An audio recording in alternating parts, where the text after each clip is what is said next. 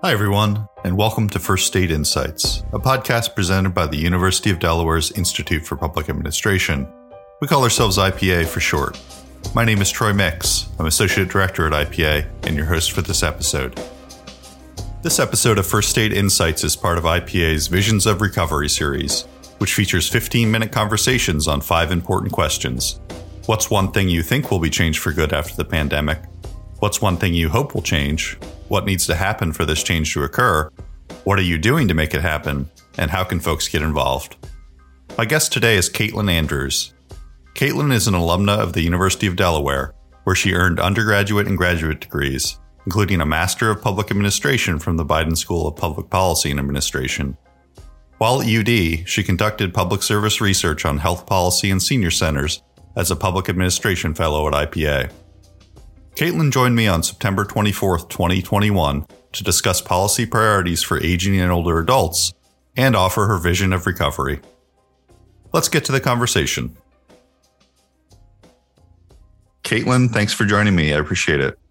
Absolutely. Thanks for having me. Before we get started, could you kind of let listeners know who you are and what you do?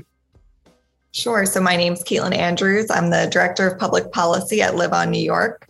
Live On New York is a small nonprofit organization based in New York City. We are a membership organization that represents more than 100 other nonprofits that are community-based organizations serving seniors. The services that these organizations provide are anything from home care to affordable senior housing to Meals on Wheels, anything that an older adult might need to remain in community as they age. And so my focus is really to support those programs and to make sure that the policies in place are most effective to make sure all New Yorkers can age with dignity. And so kind of with your role in mind, and as we look towards recovery, what's one thing you think will be changed for good after the pandemic? The biggest thing that will change for good is our expectations of the long-term care system. COVID really made every American confront what is our long-term care system today. We saw in the news really horrific and heart-wrenching stories of what was going on in nursing homes and the incredible loss of life that was experienced throughout the country and in New York in particular. And that's going to create this new emerging consciousness throughout the nation about what do we want our later years to look like? Do we want nursing homes to be the primary model of care when we reach old age? And so with that, I think we're going to shift from a really healthcare focused model of long-term care to a more community-centric model. It's also going to create some really tough conversations in families where you're thinking about what do I want to happen? Because there are so many Americans right now taking on caregiving responsibilities or having lost a loved one in a nursing home. And now people are beginning to have what can be really difficult conversations that you kind of want to avoid, but know are necessary to talk about how do I want my later years to look? How can we make sure that that's possible? And I think that's a really good thing that will force our healthcare system to transform, our care system to transform. And you've probably heard the term caring economy created. It's really growing. It's more in vogue right now. And that wasn't the case even 5 years ago. So COVID, I think, really brought that to life that we do need a more caring economy. And what's one thing you hope will change? So in some ways, I think that this almost got worse during COVID, and we're going to really need to do a lot of work to change it. And that is just the ageist stereotypes that exist out there. And really looking at older adults as the other and a monolith that every single older adult, once you hit 60, you are vulnerable. That is the tag that anybody can say, and that's it, period. I looked through, looking back, what are some of the headlines that we saw during the pandemic? And here are 3 that stood out to me. So millennials bore COVID's economic brunt. Will boomers help them out? And then this from USA Today. Texas's lieutenant governor suggests grandparents are willing to die for U.S. economy. And another one, after decades of denial, pandemic is making Minnesota baby boomers feel their age. And then the subtitle is, being lumped in with the cohort regarded as frail and vulnerable has come as a reckoning. So these aren't really phenomenal headlines to hear if you're an older adult or if you're about to hit 60 and that's the next birthday you're looking forward to. It would be tough to read this and to not think of it in a really negative context. And in some ways, it even pits generations against each other. It's millennials are really suffering as a result of all we've had to do to keep older adults safe during COVID. And that type of generational divide it helps no one. So I think that has been a growing challenge. There's actually an emerging body of research that has looked into the ageism that has persisted during this time. And I think we're really going to have to reframe that. So my organization, Live on New York, we're actually embarking on what's called the Reframing Aging Initiative. It is born out of the Gerontological Society of America, based off of research that shows that there's a lot to be gained from shifting to a strength-based frame around aging. So emphasizing that older New Yorkers are predominantly the volunteers in our communities. They're civically engaged. They're economic drivers, particularly local economic activity, shopping local. They are most likely to show up and vote or sit on community boards. And we're all aging. And so that is a frame shift. And it's a different way of thinking from that vulnerable doom and gloom mindset that we saw throughout the pandemic. Kind of looking beyond your organization and efforts that you've put in place, what kind of more broadly do you think needs to happen for that change of mindset to occur? Yeah, so I think it's really important that we are not treating older adults as the other. Again, I've said this, but we're all aging. Every single day you wake up, you are a day older. And that's a beautiful thing, something to embrace. And old age should be something to look forward to. And so we need to really, going back to the first topic about how we need a community system of care, communities need to embrace this. And we need to say, this is how I want to age. This is what I want old age to look like. I don't want to be seen as the vulnerable other to be put into a nursing home, but I want a system of care that is going to allow me to remain in my community that I love, that I contributed to, where I went to high school and where I know the local mailman. That's really important. And it's going to take a lot of concerted effort at every single level to put that system of care into place. At the federal level, there's really three areas that we need investments and we need concerted effort. So one is the Older Americans Act. It's a small but mighty act in the federal government that created the Meals on Wheels system, senior centers, all of these local non-medical programs that are incredible. That is something that we need to invest in a really robust way to ensure that anybody who needs a home delivered meal, when they're in old age and can no longer go out or grocery shop or cook in the same way, that is an option. And to be honest, that's a really good thing to invest in.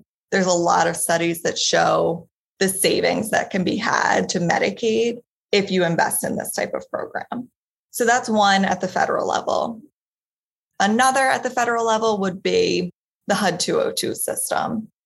The HUD 202 system is essentially what created affordable senior housing in communities where when you age and now are relying on a fixed income like Social Security, you know your rent will only be 30% of your income. And it's buildings in every community that have a service coordinator, which can assist with making sure you can set up transportation to go to medical appointments, or just checking in and saying, how are you doing? And being that friendly face, but really light touch, non-medical services that can have a really big impact. Unfortunately, in New York, my organization did a study and found there are over 200,000 seniors in New York City alone on waiting lists for this HUD 202 type building. We need more. The population is growing. The demographics are shifting. There are more older adults than ever as the baby boomers are aging into old age. And it's just a reality that we're going to need more of this housing type to ensure that when you reach old age and the house that you've lived in, the stairs no longer work for you, you need a little bit of extra assistance, that this option is available and you're not going to sit on a waiting list, that during which time you have a fall and things get worse and now you're in a nursing home and that option no longer is available. And then the last on the federal level would be really investments in home care. The home care system nationally, I could do a podcast just on this. It is really tragic, the wages that we're paying to home care workers. There are shortages across the country because of these wages, but it's a system of care that people would prefer. People would prefer to have a home care aide come in 2 hours, help out here and there, rather than enter a nursing home, which is going to be more costly anyway. So that's another area where the federal government could really step up and create the system of care that we want. And I have no goals in what the system of care should be. This is what data is showing people want. Research shows Americans want to live in their communities.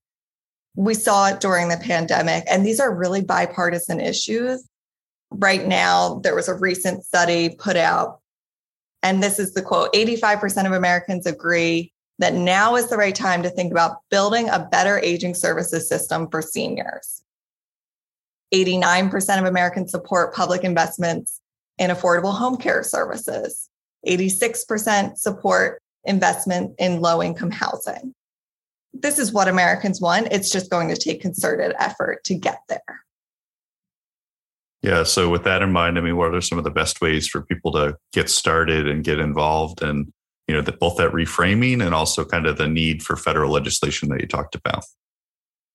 Sure. So from a reframing standpoint, one of the ways to really crystallize this in your mind, I would recommend taking a trip through your CVS or your Walgreens, walk around, look at the birthday cards. Are they well framed? Would you want to receive that birthday card when you turn 70? Take a look at the skincare products. Does pretty much every product say anti-aging? And let's not embrace this. Let's avoid this at all costs. Pay $30 to make sure that this never happens to you. I think a quick trip through your local drugstore will cement this in your mind, and then try and keep that in mind moving forward. Do your best to reframe the way that you're speaking. Do your best to call out ageism when you see it. When you hear a joke about boomers, there was the okay boomer trend that happened that hopefully we can move past. Try your best to participate in the new way we want to look at aging and to model that for those around you. On the legislative sort of creating the system of care that we want, I would really recommend sharing your wishes with your family, starting to talk about what improvements do you want in your house, and then maybe go to your local lawmakers. Tell them, I really want the HUD 202 program invested in. I just looked, and in my neighborhood, the waiting list for the HUD 202 program is 3 years.